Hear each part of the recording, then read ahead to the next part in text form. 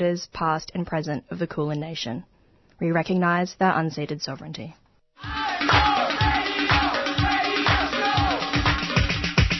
This is 3CR Breakfast. Oh, yeah. Alternative news, analysis and current affairs. Monday to Friday, 7am until 8:30am. Only double. Clap your hands.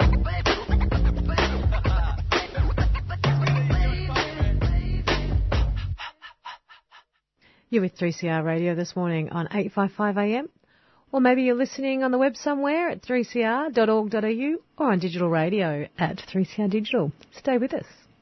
We've got Shane McGrath from the Housing for the Aged Action Group. And Shane, before I raise a couple of things, have you got anything you want? I imagine at the moment Housing for the Aged is working in lockdown, which must make it pretty difficult for you. Well, yeah, I'm recording from my bedroom right now, which has been my office for a little while. But we're still providing the services that we need to provide to people. I certainly have some things that I want to talk about, which might be on your list already. I guess the first is the failure of the Victorian government to reintroduce the eviction moratorium and other protections that Victorian renters had during the lockdowns last year. Is that something that you'd be interested in talking about? Well, it is. It's one of the things, obviously, to talk about. That's right. Yeah, so talk about it. Yeah.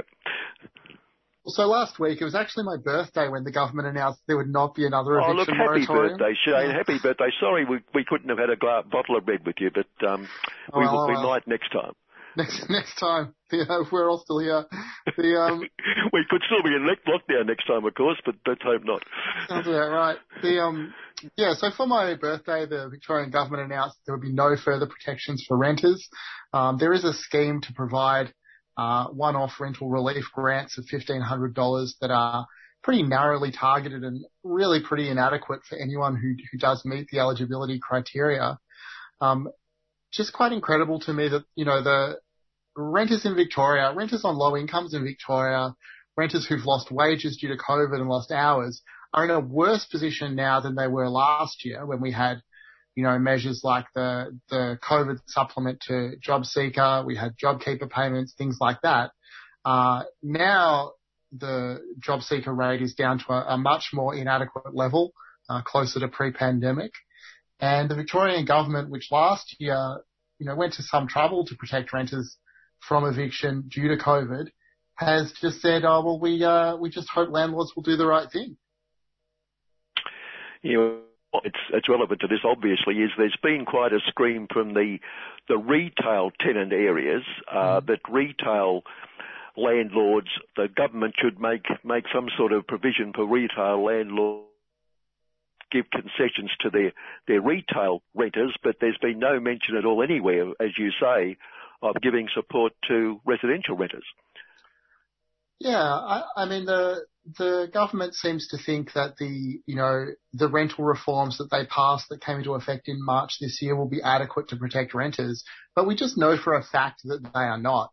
VCAT has established that it believes it is reasonable and proportionate to evict renters if they've fallen into rent arrears because of COVID, because they lost wages, because they lost income, because they can't afford to pay the rent. Those are specifically the renters that the eviction moratorium was supposed to protect. And to say now, we just hope that landlords will do the right thing, is just to guarantee that more Victorians will be evicted into the pandemic. Even after the last lockdown, when those concessions were lifted, there were reports that some landlords were suddenly trying to get all sorts of back rent off people and putting them under even more pressure than anyway. Earlier this year. Have you seen signs of that?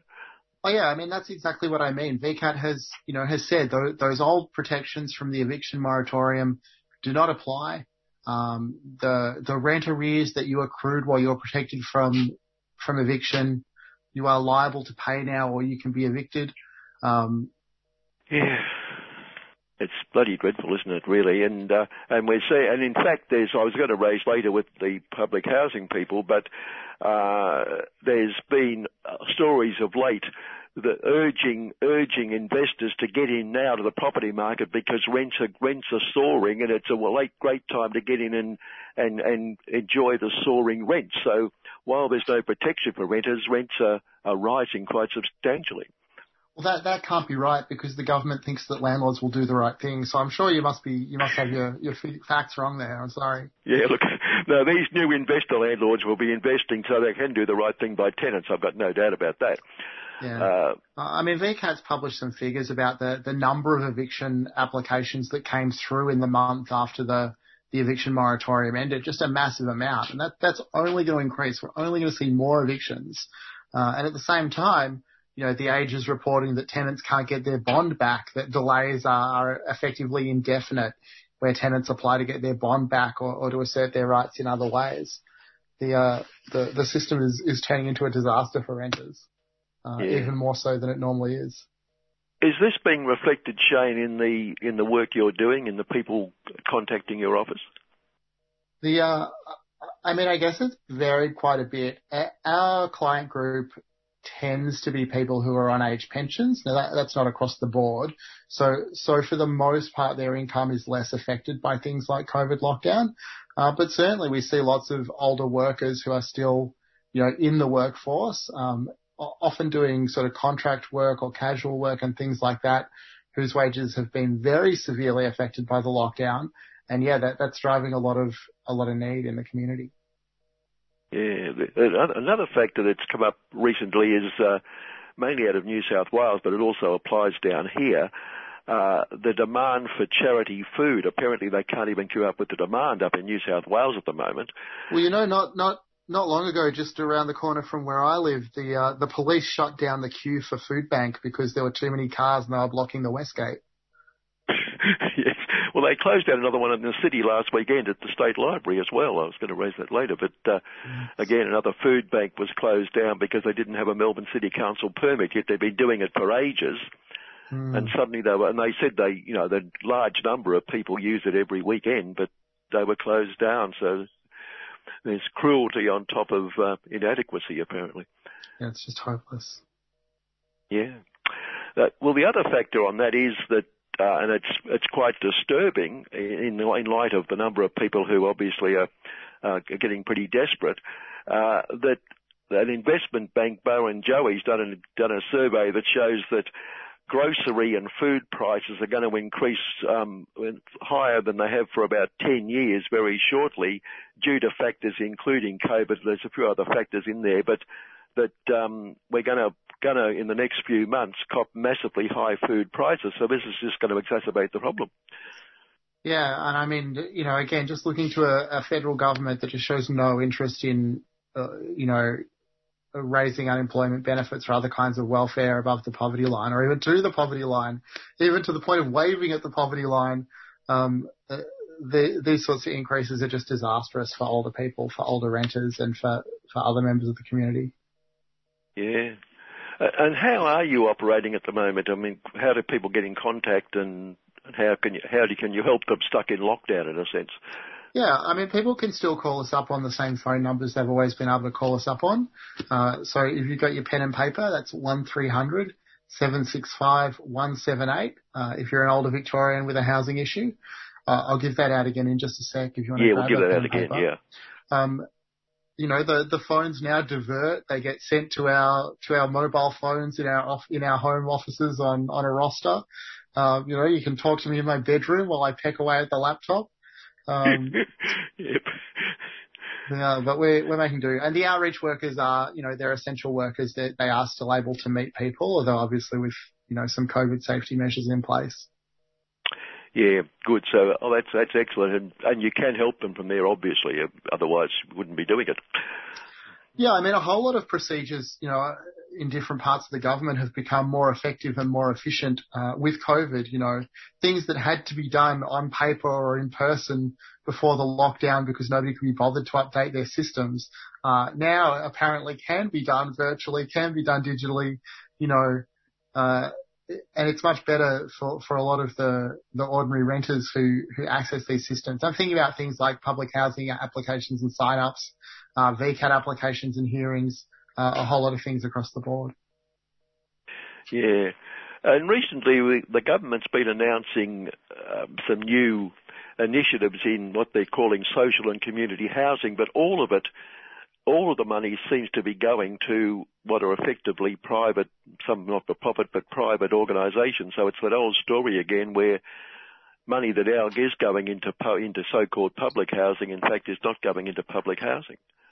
Yeah, I mean, any time the government's talking about funding for social housing, what they're really talking about is defunding public housing, in real terms. And we've talked about that a lot on this show, and it just goes on and on.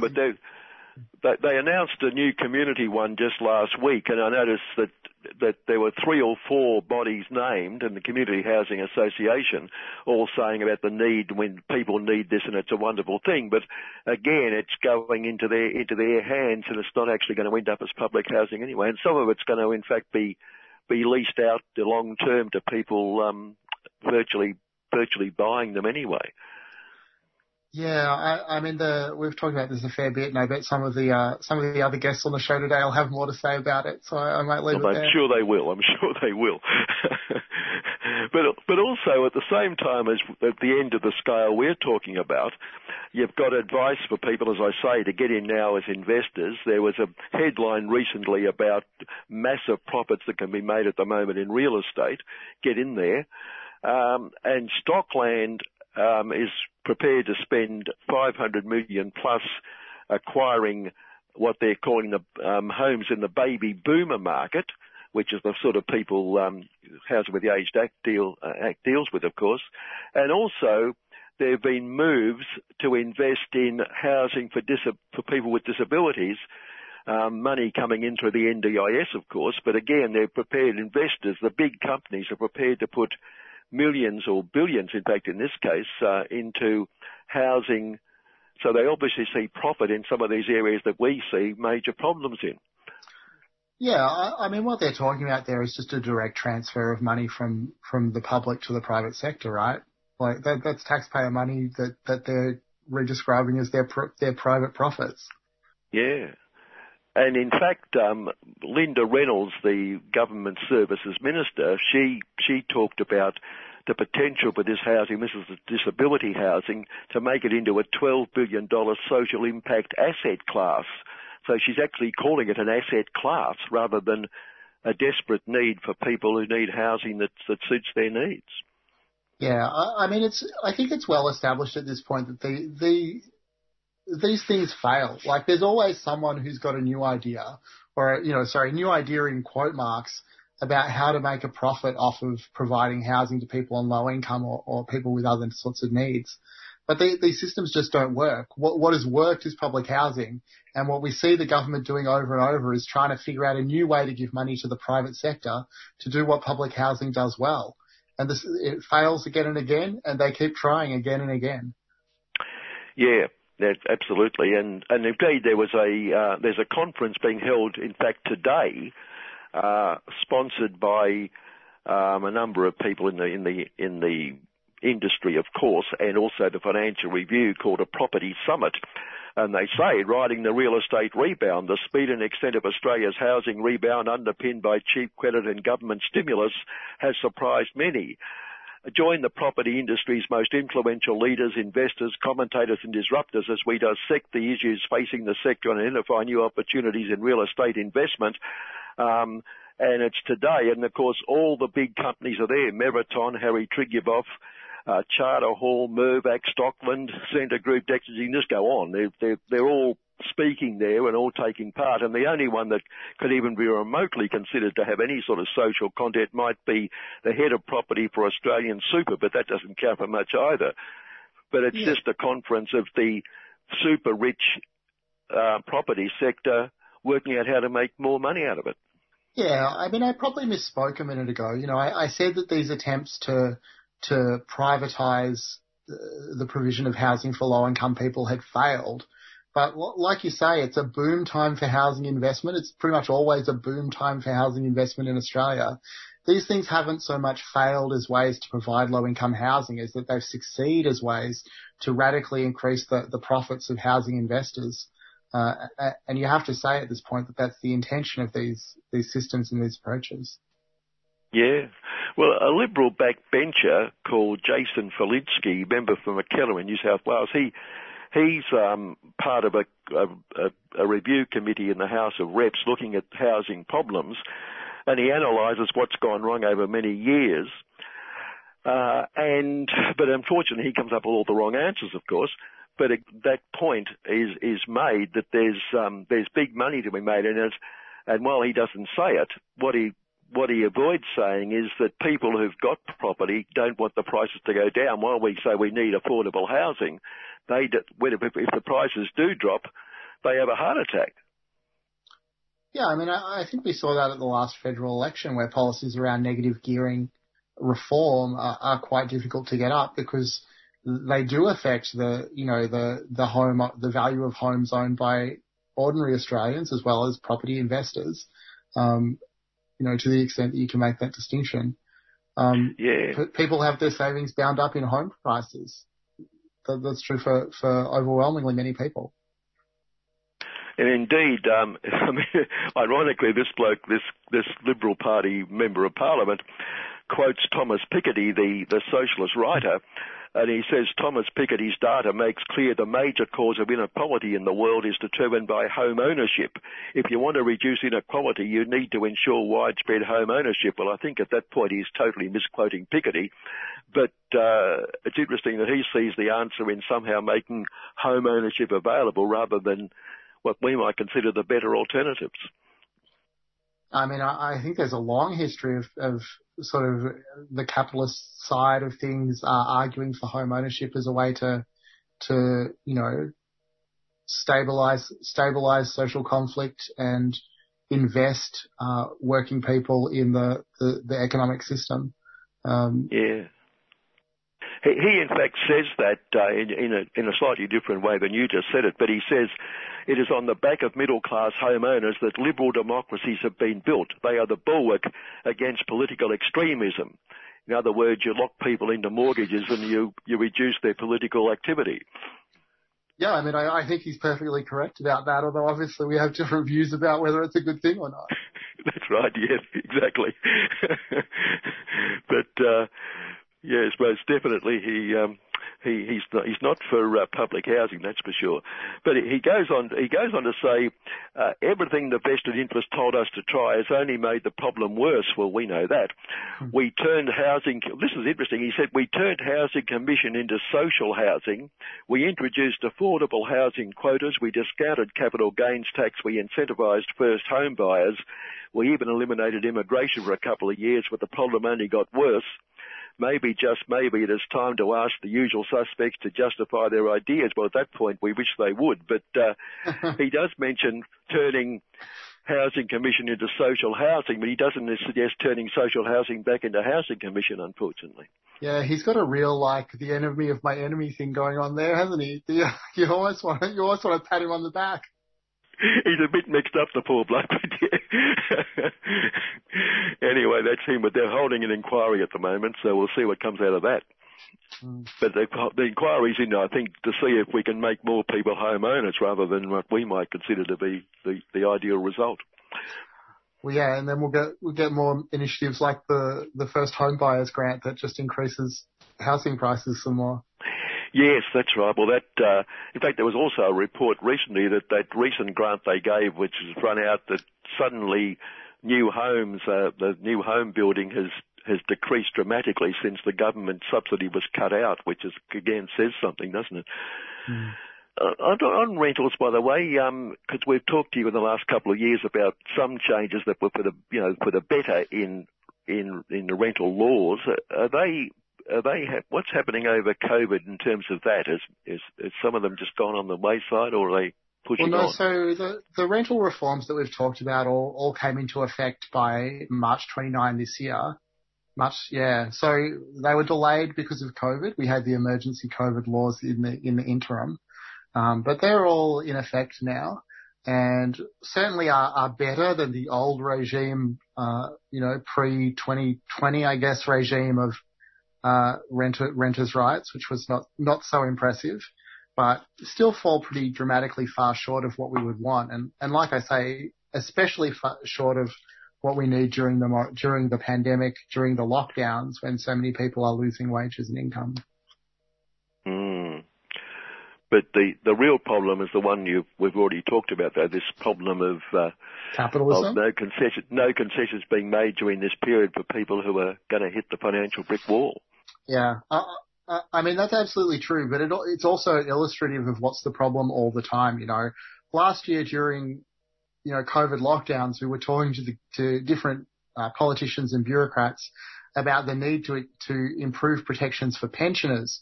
But pensioners weren't a sexy issue because people were worried about workers who lost income during COVID. But pensioner poverty is just an everyday thing. It happens all the time. It's constant and expected. There were no extra protections. Well, what we need is a system where people aren't just living in poverty and where there's a protection, for any reason that you might lose income or live on a lower income. Yeah, absolutely. That might be a nice note to finish on, Shane. Right. And we can follow it up next month again. I'm sure by next month nothing much will have changed, unfortunately. Probably right. All right, well, thanks very much. Let me just give out the phone number again real quick, because I said I would. Give out that phone number, yeah. Yeah, if you want to get in touch, it's 1300-765-178. Thanks very much. I'll talk to you next month. All right, well, thank you, Shane, and thanks for your time again. Cheers. Okay. Shane McGrath there from the Housing with Age Action Group, and once again we've cheered listeners up no end.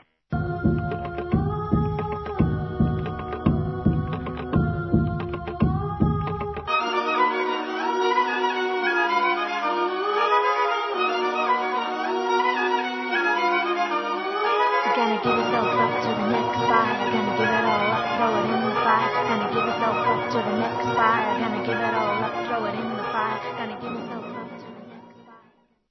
A message from Victoria's community sector. I'm looking forward to not worrying that my patients are going to die of COVID. To no one else being separated from their mum in aged care. I'm looking forward to our wedding and having our family and friends from overseas here with us. I really want to see my mum. I'm looking forward to being able to welcome guests without a mask on. To having all the sports back to normal so that my family members can come and watch me play. I look forward to performing in front of a big crowd again. So please, get vaccinated. Please get vaccinated. Please get vaccinated. Let's get back to the good things. I ask you to get vaccinated. For all of us. Please get vaccinated.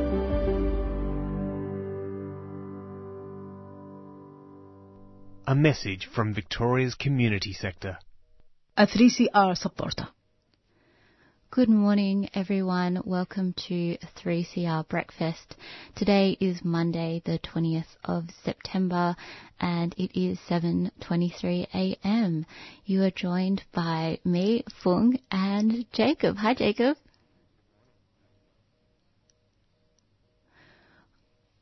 We seem to be... Oh, let's try that again. Hi, Jacob. We seem to be having a few hiccups there trying to hear Jacob from Studio 2. What we might do is just go to another... Oh, okay.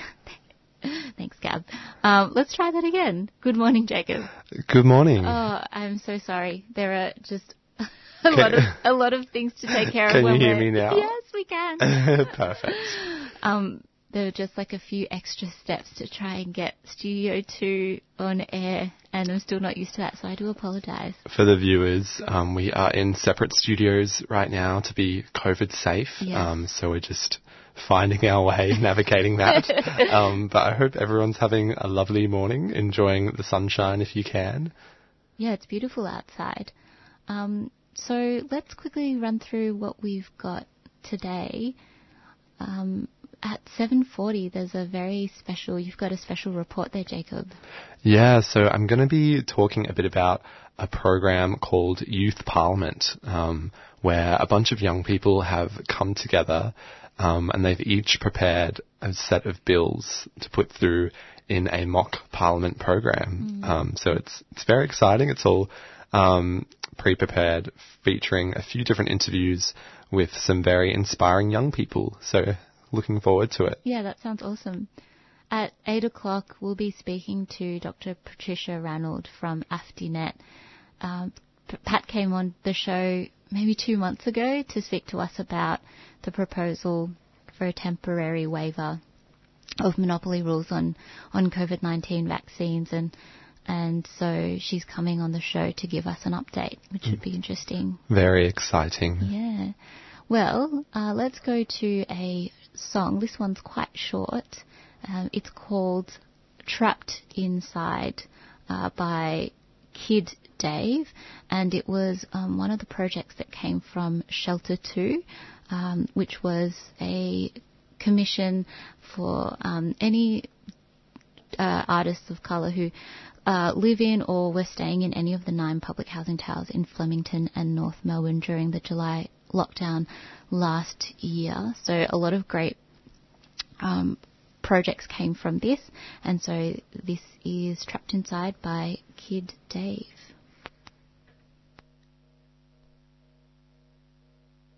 This verse really came out of nowhere and just put all our lives on hold. But it's alright, we're bouncing back.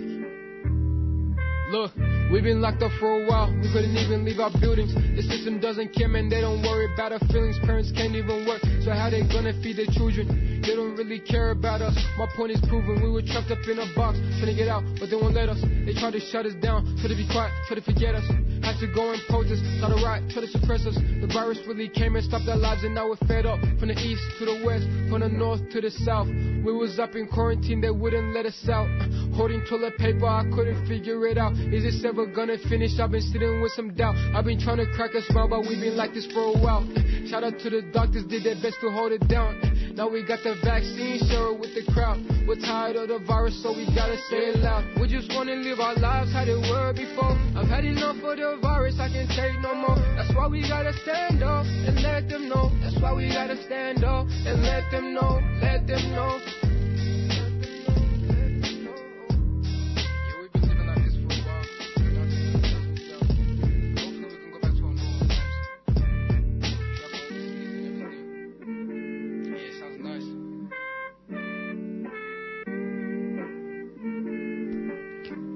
So that was a song called Trapped Inside by Kid Dave, who's one of the many artists who were commissioned by Shelter 2 to create some songs and other artistic projects from the hard lockdown last year. We're now going to bring you a report from Annie from Stick Together on the Sydney's COVID outbreak from a worker's perspective. A couple of weeks ago, major companies put out a full-page news advertisement promoting the removal of state lockdowns for the benefit of the economy. This places the question of health versus profit squarely on the agenda. We have also heard about large companies making hay out of JobKeeper, rewarding executives with bonuses and shareholders with dividends, while Centrelink is apparently searching out workers who they say receive payments they shouldn't have. The LNP governments federally and in New South Wales are pinning their rhetoric on their core value of individual responsibility, a very poor weapon against a pandemic for the majority of workers who do not receive shareholder payouts, who can't even demand customers wear a mask. Today we hear some words from the belly of the beast, New South Wales, from workers intimately affected by the wildfire that is the Delta virus in Sydney. ACOS is reporting that if you are low paid, you are lagging behind in the vaccination stakes. This week, over 100... The New South Wales government response is couched in concerned tones, but words are cheap. We hear from some of the workers on the ground. Let's hear first from a person who is working for a privately owned business contracted to run a COVID testing centre on a Sydney construction site. I started doing rapid antigen testing at a construction site, testing the workers.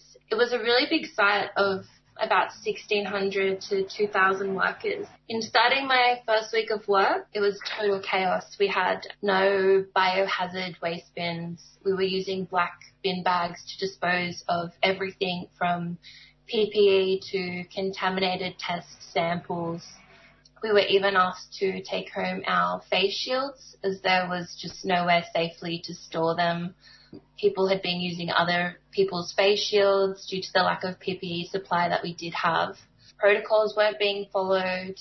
There was an incident that I heard about from a colleague where a collector tested a worker and the test was positive. Instead of doing a PCR test, there was just another rapid antigen test that was done, and subsequently it came up negative and the worker was just free to leave. And, due to the lack of staff ratios, surfaces weren't being cleaned between tests. There was just so many ongoing issues. I approached my team leader with some of the concerns I had, and also because, other colleagues were extremely hesitant about approaching management in fear of losing their jobs during the pandemic, as all of us are, casuals on 8-week contracts. When I did approach management, I was just shut down by them. They told me that there was no training available, and basically I just had to deal with it. I ended up speaking to my union on wanting to get some advice on how to go forward, and they told me that they would write a letter to management on my behalf with the information that I provided to them. And after all of this, the site was eventually shut for 2 weeks due to a positive case of a construction worker, and there was zero information given to myself or my colleagues. We weren't told if we were close or casual contacts of the positive case. We weren't told if we had to isolate. And after this interaction with management and my union, I've subsequently been sacked from my job for exercising my rights as a unionist and speaking up about OH&S issues in my workplace. It's definitely a lesson that I've learnt, that the only way that we can win our demands as workers in this pandemic is to fight collectively. Now a word from a train driver talking a few weeks ago about his experience. I work as a train driver. I'm a delegate with the RTBU. There's currently over 500 public transport workers who are isolating or are either quarantined or in self-isolation because they're close or casual contacts with a positive case. Overwhelmingly bus drivers who it's palpably obvious we're at extremely high risk of contracting the disease because they have to work in enclosed air spaces with people who may be positive. So sometimes, people will be on a bus ride for an hour or longer. Yet the government has, up until a few days ago, refused to vaccinate bus drivers in Sydney. It's people who are at highly risk of contracting the disease, spreading it to their families and their co-workers. This week, over 120 young people from across in the bus transit system currently is entirely in lockdown because of one person, the person who was actually doing sign-on checks for people, turned out to be a positive case. Now, even though they've announced that they're going to now, only months and months into this outbreak, prioritise vaccinating bus drivers, train drivers and people working the railways are still exempt from that priority vaccination. And this is a group of workers who come from all over Sydney, mixed together in depots, in shared meal rooms and all these kind of things, where there's been very little done to actually increase the safety of the workplaces in the eventuality that there will be people who are positive who come into work. Who are still have to go through the Hunger Games system of trying to get access to the vaccine. People have been still forced to go to work in workplaces that are unessential and should have been shut down months ago. But workers who work in workplaces which are absolutely essential and have to function are not being given the protection that they need to make sure that they don't get sick or, worse. Now a word from a nurse at a public hospital. So I'm a public hospital nurse in Sydney. I work at St Vincent's, and I just really want to agree with society generally being ill-equipped to deal with a pandemic. And you'd think if anywhere was built to deal with it, it would be a hospital, but they really aren't. I've worked in so many public hospitals in my nursing career, and we have pandemics every year. The influenza is like a global annual pandemic, and it's something that happens every year. Every hospital is ill-equipped for it. We don't have enough rooms to deal with even a flu pandemic that happens every year, let alone COVID. We're flat out at the best of times in the public health system. We're looking at potentially thousands of ICU patients when we only have ICU beds in the hundreds. If we let this thing rip, even if we, open up at 70 or 80%, we're still going to be massively overwhelmed because we just do not have the capacity in the public health system, which is just chronically under-resourced and underfunded. So, I work in the anaesthetics and theatre department, and we're all being kind of trained up to look after ICU patients, and that's not something that I've ever really done, but, I guess you just sink or swim in this kind of situation. We finish our report on the New South Wales COVID situation from a worker's point of view with an ICU nurse. I would like to make it very clear that the views being expressed by myself today are my own, and I'm speaking as a nurse and branch official within the New South Wales Nurses and Midwives Association. I am not representing my employers in any way. I think it's fair to say that none of us imagined that we would find ourselves living through a global pandemic. I certainly did not imagine it when I started my nursing career over a decade ago, but here we are. I'm here to talk about what it's like to be a nurse in New South Wales during the COVID-19 pandemic and what's making us so worried. For the last decade, the NSW-NMA has been campaigning for ratios, a campaign that is fighting for more nurses and midwives to the number of patients in our care so that we can deliver the care and treatment our patients deserve. We are fighting for there to be enough of us to meet the workload of our role. Not having enough nurses or midwives is both unsafe for our patients and incredibly distressing and demoralizing for myself and my colleagues. And all of this was before COVID-19. Since then, due to the inherent reliance on healthcare workers to address the pandemic response, our workforce has been further stretched to meet demands in new work environments, such as airport screening teams, the quarantine system, COVID-19 testing clinics, vaccination centers, and many more I haven't listed. In the months and weeks prior to the June 16 outbreak, many of the union branches were engaging in industrial action, which was obviously disrupted. Instead of fighting for safer patient care, we've had to return to the front lines of our current battle with COVID. We've all been working overtime to make sure that someone is there to look after our patients in hospital, as well as out in the community. And now we find ourselves teetering on the edge of there not being enough healthcare workers to meet the needs of an increasing number of high acuity patients. Fortunately, we do have a well-connected healthcare system here with a workforce who understand the importance of teamwork. The healthcare system is working because it's powered by a compassionate, competent, and highly skilled workforce. However, we are all acutely and intimately aware of our human limits and the hard limits of our resources. The escalating outbreak is a daily reality for every healthcare worker. Each shift becomes more difficult to get through.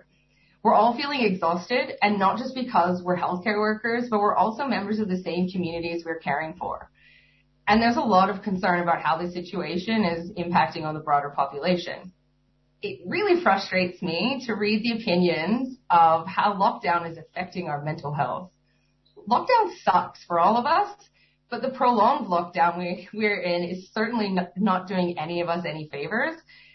I would, however, have preferred to have seen a stronger preventative approach, but hindsight is 20/20. The reality is that the most affected communities are where a large number of socioeconomically disadvantaged people live. The majority of these people are employed in workplaces that require them to leave home to go to work. To help paint the picture, imagine being a 15-year-old in a working-class single-parent household and you have 5 other siblings. You hold a part-time job at Macca's to help supplement your family's income. You pick up COVID from working at Macca's and you take it home to your family. You don't discover that you have COVID until you start to feel unwell and you get tested. But then at that point, it's too late. Now every member of your household has to isolate at home, whether they're positive or a close contact, which means no one can go to work and access to financial relief is inadequate or non-existent. Imagine being a public transport driver who has become infected with COVID at work, and you've taken it home to your child and your partner. The three of you are being treated for COVID in different hospitals across the city, and your partner has just been intubated in ICU. As a healthcare worker, I grow increasingly concerned about the impact this outbreak is having on the working class in Sydney and across the entire world. Financial distress is a consequence of the pandemic, not lockdowns. Families are being ripped apart because of the pandemic, not lockdowns. Our best tool to get through this pandemic is getting vaccinated. But it is not the only tool in our toolbox. Lockdowns are meant to limit the spread of the virus. Lockdowns allow us to test, trace, isolate, and quarantine to keep the spread under control. The National Cabinet's plan forward is based on the Doherty Institute modeling, using data and calculating factors to answer the question, what % of fully vaccinated people do we need before we can start relaxing restrictions? The Doherty modeling also calculates an estimated number of deaths in the first 180 days if we started to roll back restrictions with active cases in the community. One of the variable inputs here that's really important is the calculation of how many active cases there are currently. And those models only go for 180 days. We don't see what happens after that.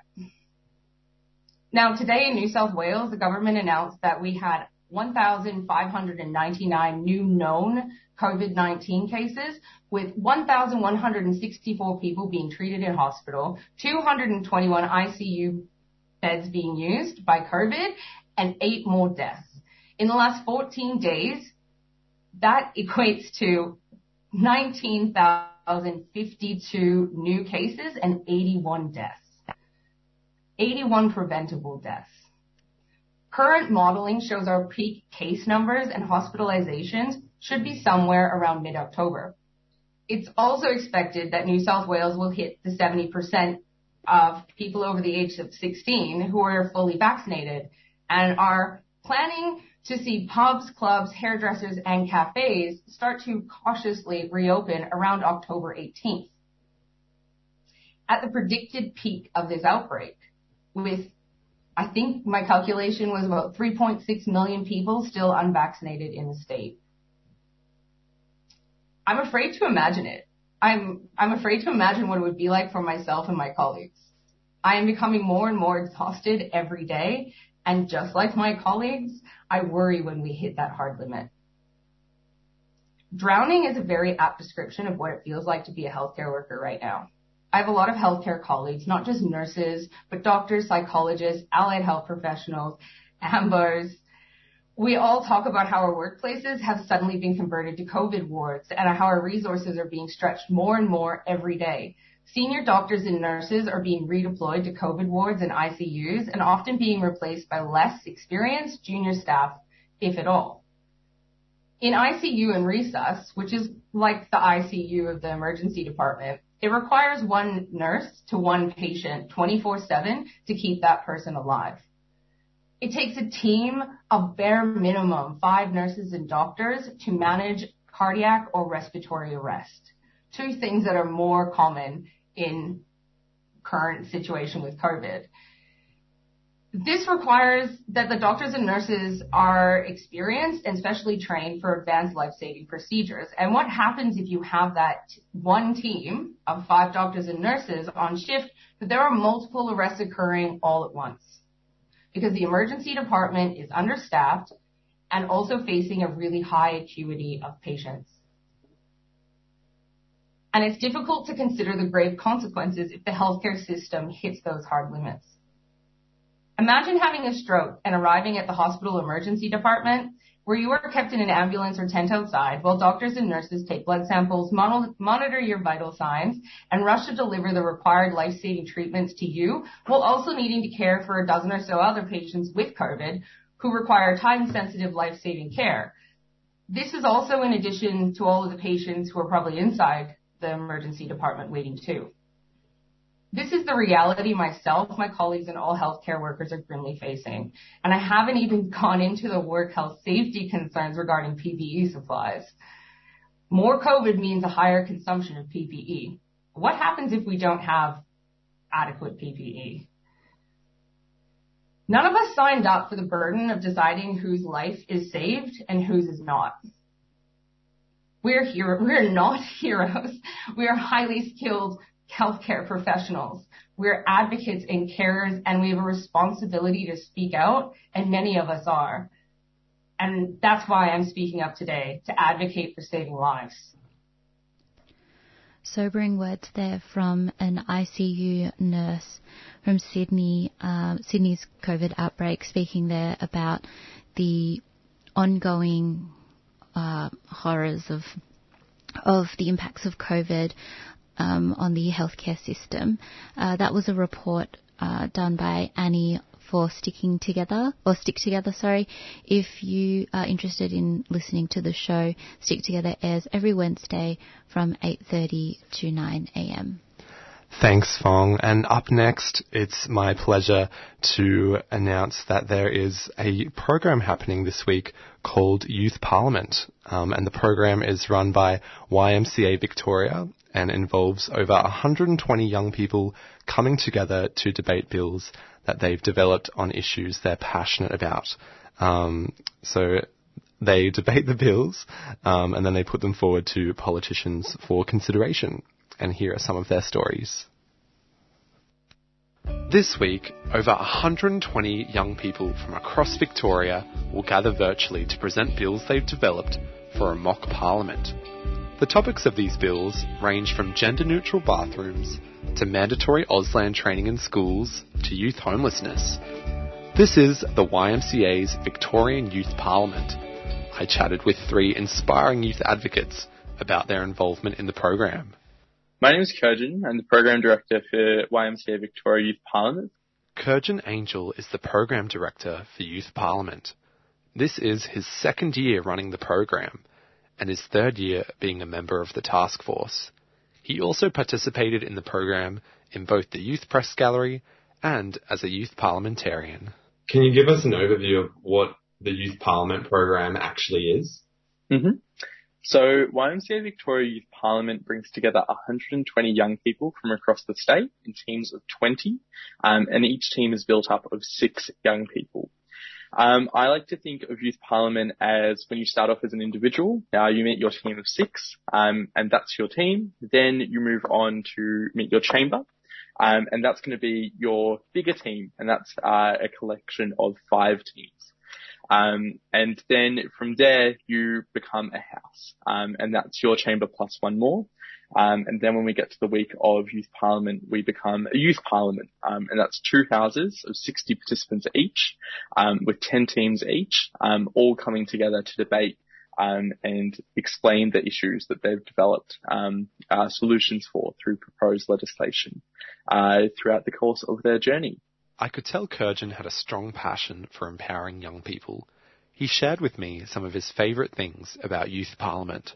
There are 2 parts of Youth Parliament that I absolutely adore. The first of my favourite things for Youth Parliament is the storytelling element. I remember when I was a participant on Youth Parliament 2016, I came on board through an organisation called Young Carers. As a young carer myself, I had grown up looking after and supporting my family members, all of whom have disabilities. And through Young Carers, they connected me to a local council youth group. And together I went on to do Youth Parliament. And I got to take both how the systems worked in favour of me that I'd been a part of, such as the medical system or the school system or even Young Carers as an organisation. And how systems had also failed me, that the state government was responsible for. And I got to take my voice and my story, to the halls of parliament, to where decisions are made, and share that story, and that voice, to members of parliament and everyone listening there. And that was a really special moment. So each year, it's my privilege to listen to the stories individually of each of the 120 youth parliamentarians. I think it highlights just how nuanced and complicated our society is. But the second of my favorite part of youth parliament is its community that it builds. And it goes, you might be an individual, and you might have your worldview, centered around, I don't know, the world that you've grown up in. But what if you met someone else and they challenged your assumption, they challenged your worldview? And I think the real importance of youth parliament is to do it at a young age, and young people start to connect, develop, create empathy, and bridge the gaps between communities, and start becoming something that I would like to term a global citizen, someone who cares deeply about the lived realities of others. And I think that's what we get to do in youth parliament.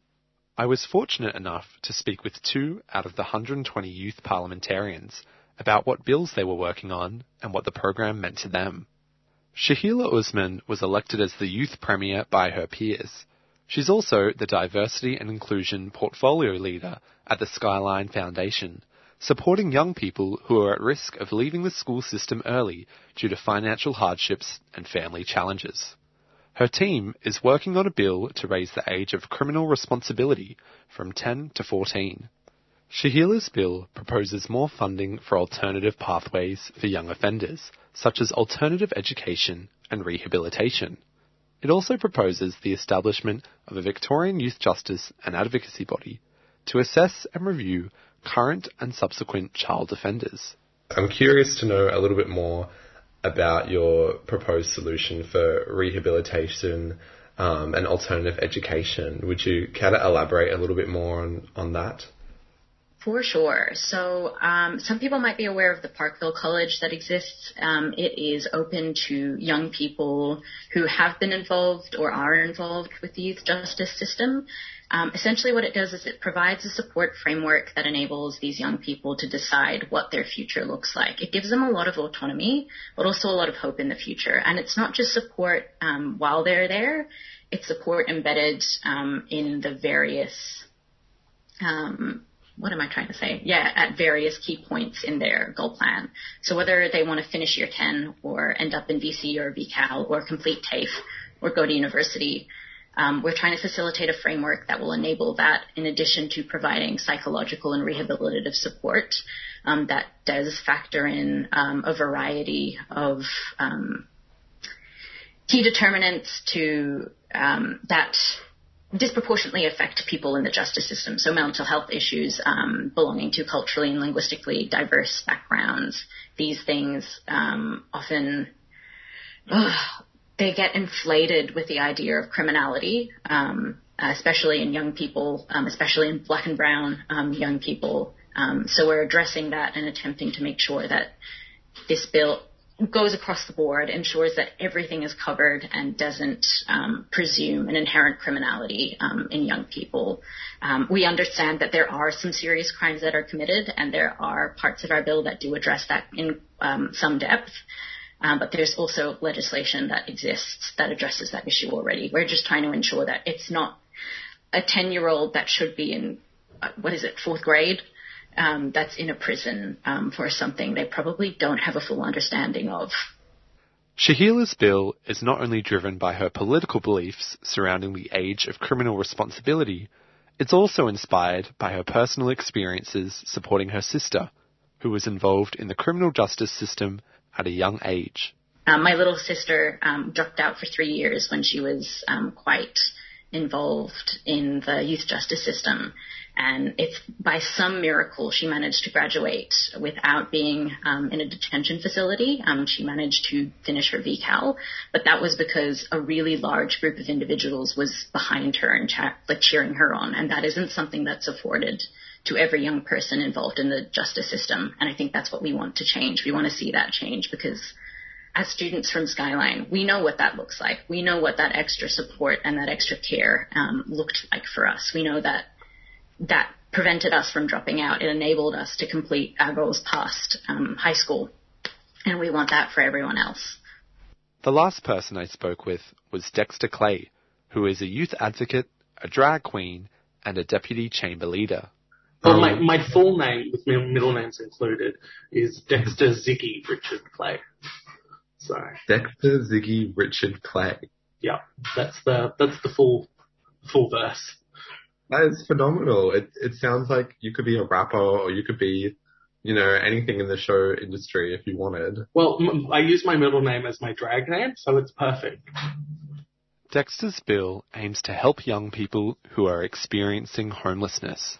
Yeah, so our bill, the Wellington Shire Group, excuse me, our bill is dedicated to solving problems with youth homelessness. So our bill's sort of dedicated to lots of different solutions to a lot of problems, because we wanted to make sure that our bill was not, we were worried that if we were only targeting one thing in homelessness, that people would still slip through the cracks. So our bill sort of has a few different levels to it. We're targeting hostile architecture, so, benches with spikes and stuff, cobbled under bridges, to sort of deter homeless people from resting there. So we've targeted that. We're also implementing youth homelessness solutions, which will be a service designed to find housing, support services, mental health services, and food services as well, to make sure that people are able to find themselves, homes and stuff like that with assistance and with care, especially in regional Victoria as well. We wanted to make sure that our bill represented the full state, and not just metropolitan Melbourne. We also have implemented an old program that was taken out in 2014 by the Safety House program. So safety houses were originally designed to sort of help just children in danger.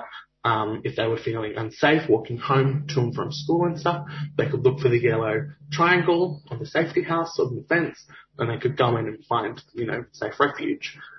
We've sort of taken that program and altered it a bit to be for young people that have been either kicked out of home or, feel unsafe at home due to, domestic violence or stuff like that, if they can't make it to a service, that, they can find, a little safe haven to stay at for a day for then with homelessness solutions to be able to, help them out a little bit more. So yeah, our bills really want to make sure that we're covering a lot of things, because we don't want people to slip through the cracks, and then, if we don't help everyone, then we help no one. It's clear from speaking with these young people how important and how empowering the Youth Parliament program is. For yourself and for other young people, why do you think this program is important in 2021? I think it's important because, we live in a time where, COVID is running rampant, and, we don't all feel like we have a voice, and politics is meant to give us our voice, whether that be through voting and other stuff like that. Political engagement is sort of the way to show what you represent, and trying to, put that forth into the community and into the world with what you believe. So I think a lot of young people sort of feel this feeling of being disenfranchised at the moment from their spaces and from their communities, and feel like what they have to say doesn't matter because everyone else older than them is making the decisions. So I think this program sort of helps put forth the idea that, we as young people, we still have our voices and we still have our, things to do in this world. And we still have power to make change. But because of COVID, it's just a bit different now. So, you might not be able to get out there and protest, but you can do other things with your voice. And I think that this program has sort of helped bring that out in a lot of young people, in a time where we've been really disconnected from everything around us. Program itself is so important, first and foremost, because it challenges the assumptions that young people don't care about anything beyond their own lived realities. I think that it directly attacks that discourse that young people should be at school learning, which is something that was quite specifically stated by a federal politician a couple of years ago. They shouldn't be out protesting. I think the power of the program is that it connects young people's passions with avenues for political change. And that's really, really important. Because every young person, I've worked with thousands over the past 5 years of my adult career. Every young person I've met, whether they believe it or not, have a passion about something. The power of the program is to connect that passion to an actual means of making a difference. Youth Parliament begins today on Monday and will continue virtually until this Friday. If you want to stay up to date with Youth Parliament, myself and other Press Gallery journalists will be updating a blog, which you can check out at www.ypvic.wordpress.com. You can also follow us on Facebook at www.facebook.com/YPVic, Instagram at Youth Parliament Victoria, or on Twitter at YPVic. We'll be posting every day about the debates.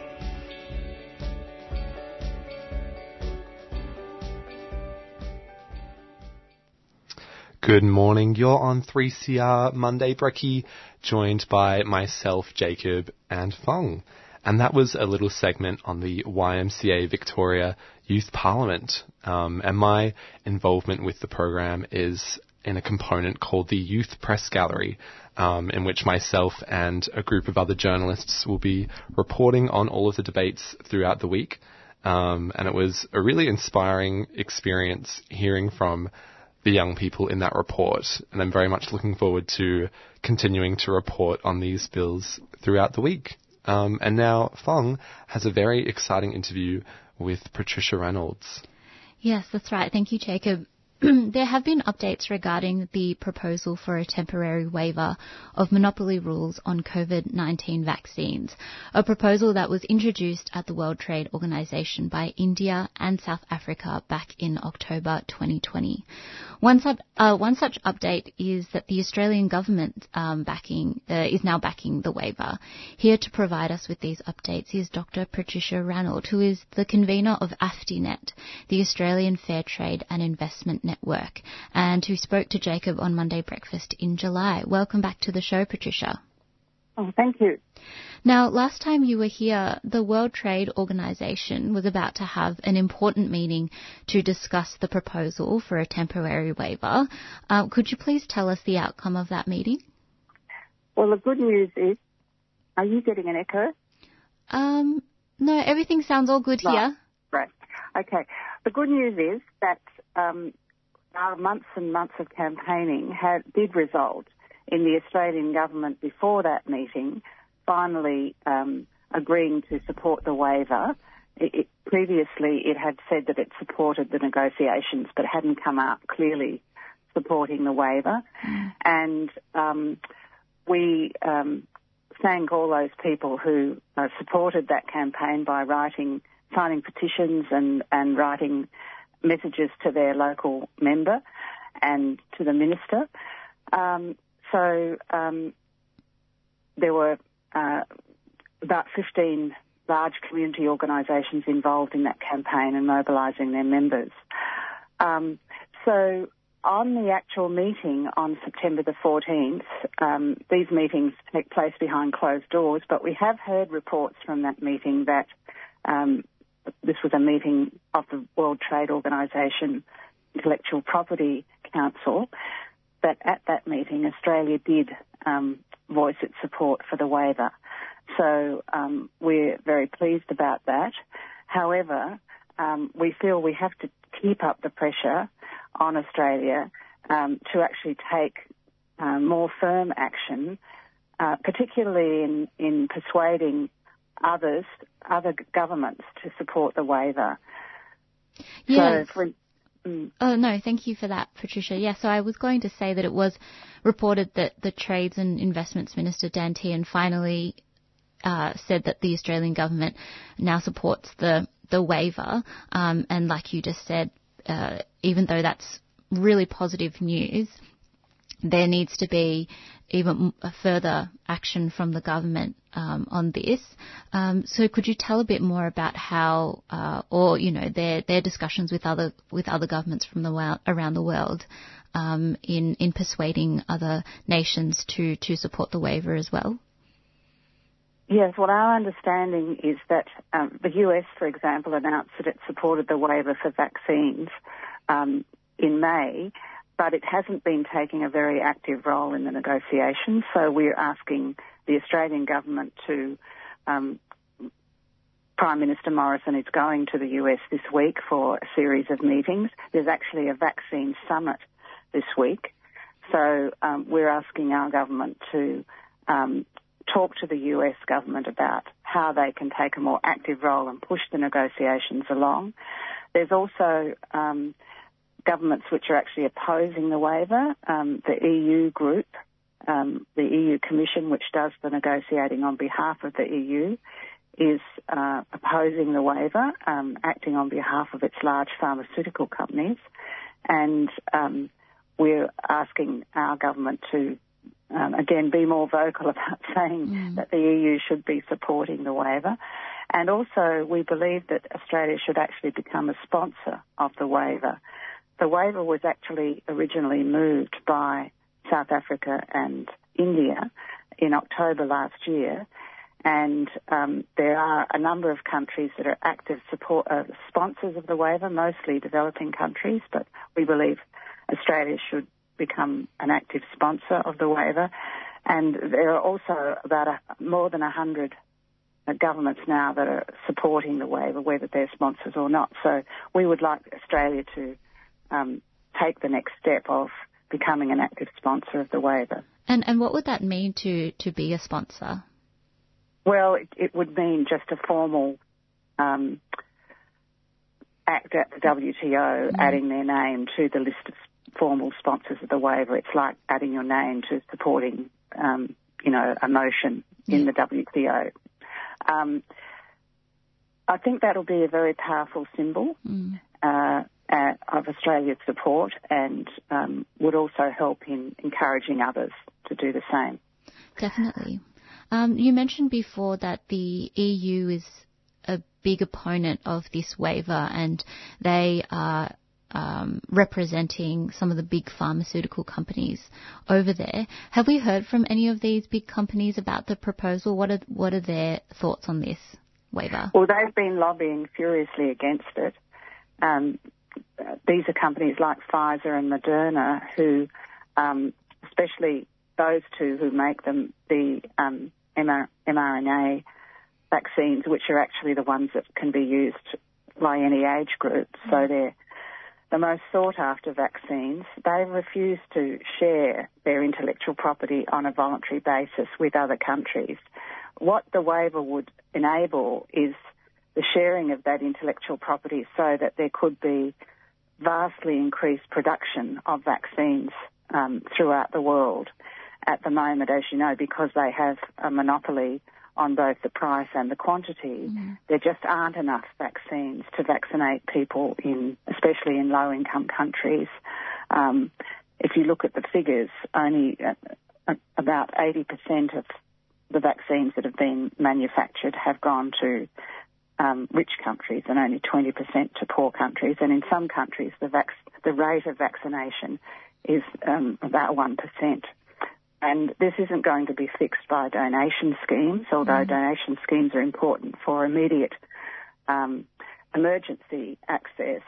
What we really need is a huge increase in the manufacturing capacity globally, so that in countries like South Africa and India, where they do have manufacturing capacity, they already make a lot of generic medicines, they could address this really what is a continuing crisis where millions of people are dying and where new variants of the vaccine like Delta are spreading. So we really want Australia to take a lead in this. Now, the pharmaceutical companies are clinging on to their intellectual property, to their monopoly, and we need a lot of pressure on the companies as well as on the governments to change this situation. Definitely. Is it just about the money? Is it anything else that they've have they said anything else about why they're opposing the waiver, or is it simply ability? I mean, they're already the most profitable companies in the world before the pandemic. Yeah. But really, the companies that have the monopoly on these vaccines have already made billions and billions of dollars from selling them at the prices that they can dictate. So they can't say that they haven't made enough money. What they argue is that they need to have the incentive of intellectual property monopolies to invent future medicines. But that argument isn't valid either, because for these vaccines, as we all know, there was a whole lot of public money that went into the research and development for all of these vaccines. So in a pandemic, it is just immoral to continue to have total monopoly control by a few pharmaceutical companies. What we're talking about is a temporary waiver for COVID-related vaccines and other products. And the companies are continuing to resist this. The vaccine companies in Australia, under the banner of Medicines Australia, actually put out a statement criticising the Australian government for supporting the waiver. So, that's where they're at. But I think they're on the losing side of the argument now. Yeah. There is a global movement on this, and there is going to be a vaccine summit in Washington on Wednesday, which Prime Minister Morrison will be attending. And I think there will be a tremendous push to, as well as step up immediate donations of vaccines, there will be a push to support the waiver. Yeah, and like you said, already over 100 countries do support this temporary waiver of monopoly rules and intellectual property on COVID-19 vaccines. Going back to the distribution of vaccines, we know that programs such as COVAX have been implemented to ensure that lower income countries have access to vaccines and are able to vaccinate their people. And I know that even Australia has dipped into that a little bit, controversially. Are you able to tell us how that program is going? Are lower income countries successfully accessing vaccines through COVAX? Well, there are two problems with it. First of all, the ambition of the program itself is they were talking about getting 2 billion vaccines in donations. We need $11 billion doses of vaccines to vaccinate the whole world. So 2 billion would only be, even if they got that, would only be about 20% of people in developing countries. Secondly, they haven't made that target. They haven't got the 2 billion. They were supposed to get that by the end of the year and then have another target for next year. So it's just not possible, given the limited production of vaccines under monopoly control, to get enough vaccines or to have a target. I mean, in Australia, we have a target of vaccinating 80% of people. If you only vaccinate 20% of people in a country, what you're talking about is maybe your frontline health workers and, some other essential workers, but you're not talking about protecting the whole population. So the COVAX initiative can only address immediate donations as a stopgap. It can't address the actual need for mass vaccinations in low-income countries. Really, at this meeting in Washington, they'll probably step up or get some more donations, but it's not known whether they'll even reach that 2 billion target.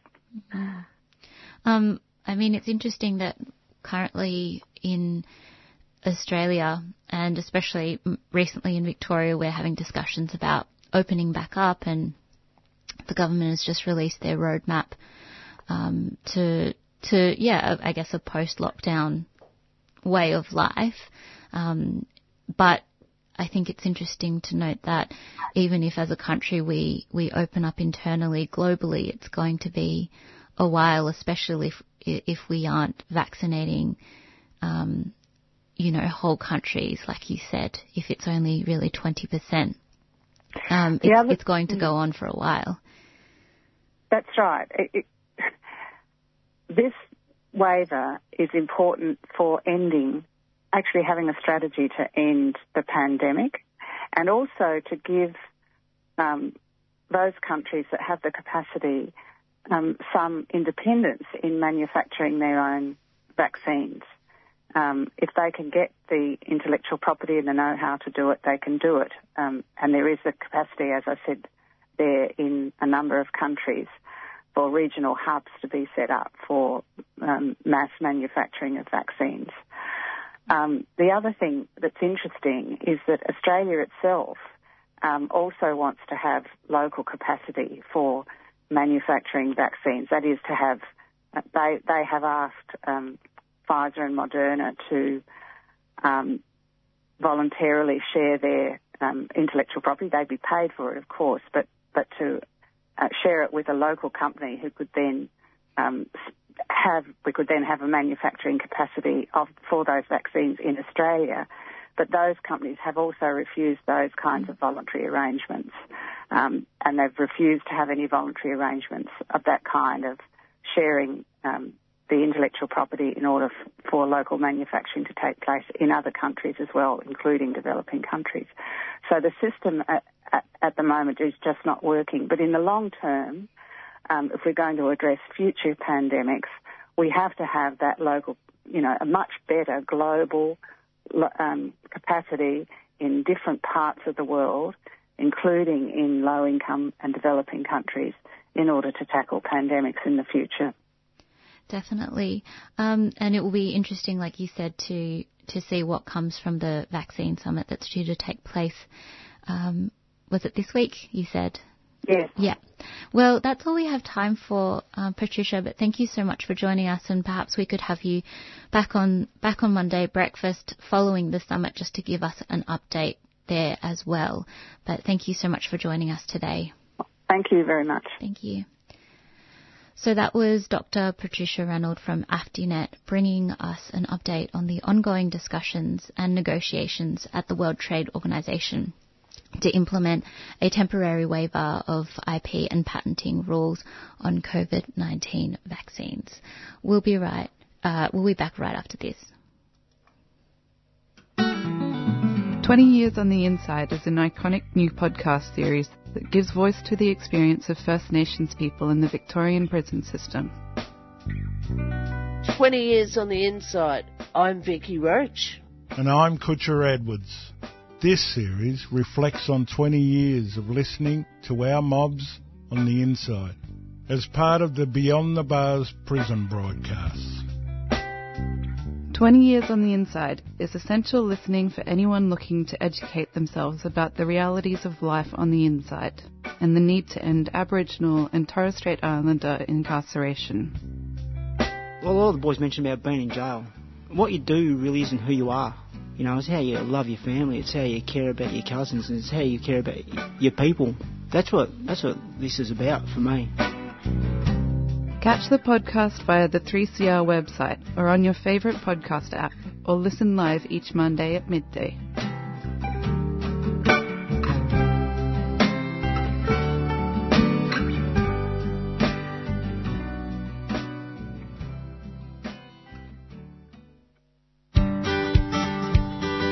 Earth Greetings have been making sustainable beautiful since 2003. Their 100% recycled cards, plastic-free stationery and earth-friendly gifts are made in Australia with the lightest possible planetary footprint. Shop online at earthgreetings.com.au or at one of over 500 stockists Australia-wide. Earth Greetings is a 3CR supporter.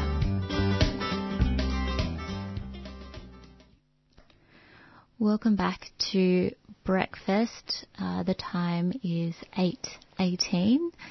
And Jacob, you've got some news headlines for us. Yeah, so as of a couple of days ago, Christian Porter has resigned from the federal cabinet. And he's now going to be resuming his role as a backbencher in the federal parliament. And he released a 3-page statement confirming his resignation, in which he directed some blame towards the ABC, so we are told. And an extract from that resignation statement is, after discussing the matter with the Prime Minister, I accept that any uncertainty on this point provides a very unhelpful distraction for the government in its work. So it doesn't sound like there's any admission to wrongdoing. What are your thoughts, Fong? Yeah, it's interesting. I think, what I've been seeing is just a lot of commentary and a lot of reactions from people who have, I guess, been involved in, what happened last year, or no, I guess early this year with Christian Porter. Just a lot of anger from a lot of the people in the community. Yeah, I guess we'll see what comes from that in the upcoming weeks. There has, certainly been a lot of outrage in the community. So I think this is definitely a welcome decision. However, I do not believe that there are enough ramifications, given some of the activities that he has partaken in the past, as you said, in the past year. Yeah. And we haven't seen, this has sort of come about because of the blind trust, that someone paid for his legal fees. But we don't really know much more about that, do we? No, that would certainly be an interesting follow-up for the ABC. Maybe Louise Milligan could report on that as well after her scathing review of Christian Porter's sexual assault allegations. Yeah. I definitely think that would be good.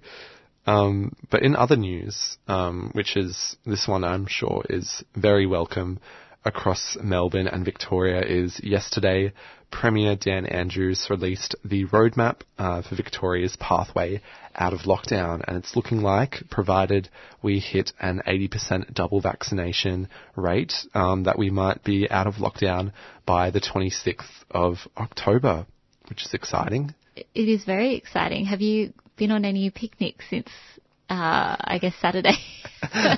Sadly not, with the weather lately has not been ideal picnic weather. No, I was going to say, I feel like that happens every time we're about to open up. The weather's like, think again, stay inside. Yeah, definitely. The weather is certainly the best deterrent for people gathering outdoors. Yeah. But I am excited that we'll be able to open up by summer. However, also, I think one of my main concerns about this is that people may perhaps drop the ball on their basic hygiene and mask wearing, because we need to keep in mind that while we are open, the virus is still present in the community, and in particular, it impacts a lot of vulnerable people. So I think it's important, while we can enjoy these nice things, we've also got to remember to wash our hands and wear our masks and everything. Exactly. And remember, if you can, please go get vaccinated. There are lots of vaccine clinics, both permanent ones and pop-up ones in the community. So make sure you go to the government health website to find out how and where you can get vaccinated. Absolutely, and I think that's probably, those are 2 headlines. I don't think we have time for any more, sadly. No, we're going to go to a really short story now, brought to us by Annie from Solidarity Breakfast. It's an update from a group who continue in their fight to overturn the indefinite closure of a community garden by the management of Collingwood Children's Farm. We've got Giles, who is one of the members of the Collingwood Community Gardeners group. G'day, Giles. How are you? Hi, Annie. How you going? Thanks for having me. Yeah, can you give us an idea of what's been going on since the Collingwood Children's Farm decided that they're going to lock the gates for OH&S concerns at the community garden?